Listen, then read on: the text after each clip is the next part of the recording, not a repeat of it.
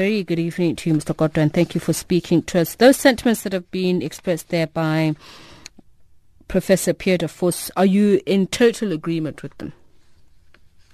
I think there's general agreement, firstly by legal fraternity and everybody else who have understood and read the Public Protector Act established in 1994, which was provided for its establishment by the Constitution of the Republic, which was meant, among others, to protect the public against abuse and misuse of public office, including unlawfulness and irregular conduct. It is not within the purview of that act that an institution such as Chapter 9 institution, established by the very same Constitution, must then call on instruct Parliament to amend the Constitution. Because amendment to the Constitution is not a remedial action. A remedial action would be, in this case, if there was any unlawfulness or irregularity in the manner in which the loan was awarded to ABSA, the irregularity will say, do the following because you must correct that which was not done correctly, unlawful or irregular. You can't instruct Parliament, the Chapter 9 institution in this case. That's why, in our view, her recommendation is a public protector overreach. But the sentiments that have been expressed by some, just with regards to the mandate of the Reserve Bank and what it ought to be doing in its socio-economic role, is the ANC in agreement with that? That, for instance, you've got to ensure that the Reserve Bank is publicly owned so that you protect the assets of the people? Our view is that the Reserve Bank must be accountable and it must act in the interest of the people of South Africa, particularly the poor, and protect the vulnerable. We are going to the policy conference. A number of issues, including the role of the Reserve Bank, they are part of obviously, they will constitute part of the discussion at the upcoming meeting.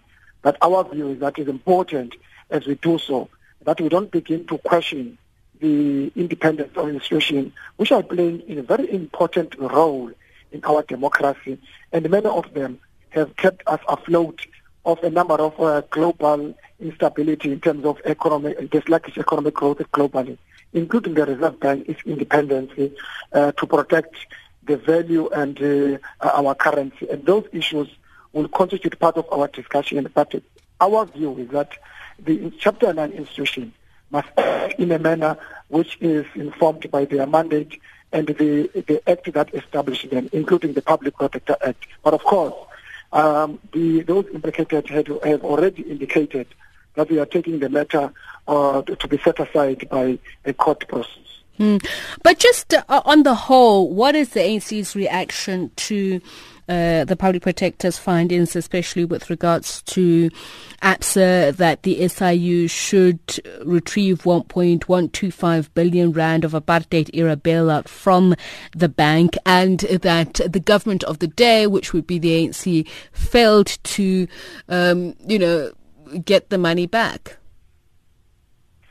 I must say that issue was discussed in the last National Executive Committee first. Although it is not, we deliberately took a decision not to report about it, except to say there was an agreement that, remember, there were people, some of them are mentioned in the report, there were people when this happened, they were involved, and therefore we set aside a team which must come with a report to the next meeting of the National Executive Committee. So a comprehensive statement and the response of the ANC shall come at that appropriate time. But our view, if there is any unlawfulness or irregular conduct on the part of ABSA, let the law take its course, including if there is an infraction, unless it's reviewed by the court, that ABSA must pay back the money. ABSA must pay back the money because ABSA is not above the law. As a matter of clarity, you say there were people who are named in that report. That would be former President Thabo Mbeki, former Finance Minister Trevor Manuel, former Reserve Bank Governor Tito Mboweni, just amongst some of them. And the Public Protector, when I spoke to her yesterday, asking her if she'd hold any of them personally liable, she said, well, they were acting on their own and not as part of government. I'm asking the ANC because you often arouse the matter of collective leadership and responsibility. Do you believe that these individuals were working on their own and not as government personnel deployed by the ANC? I think it's early days to respond to that or to make any comprehensive comment about that, except to say the matter was raised, and the view of the NEC, the last meeting, was that let's have a team of a number of comrades who will then come back with a report, perhaps having had that report with clear of what has happened, who did what, at what period, with the passage of time. Then I think it would be appropriate to answer your question. When will that team be appointed, and when is it hoped it will start its work? No, the team already is doing its work. I think the expectation is that in the next NEC, obviously it will be processed through other structures as the National Working Committee, that report shall be tabled. Thank you so much for speaking to us, Zizi Kodwa, NC's national spokesperson.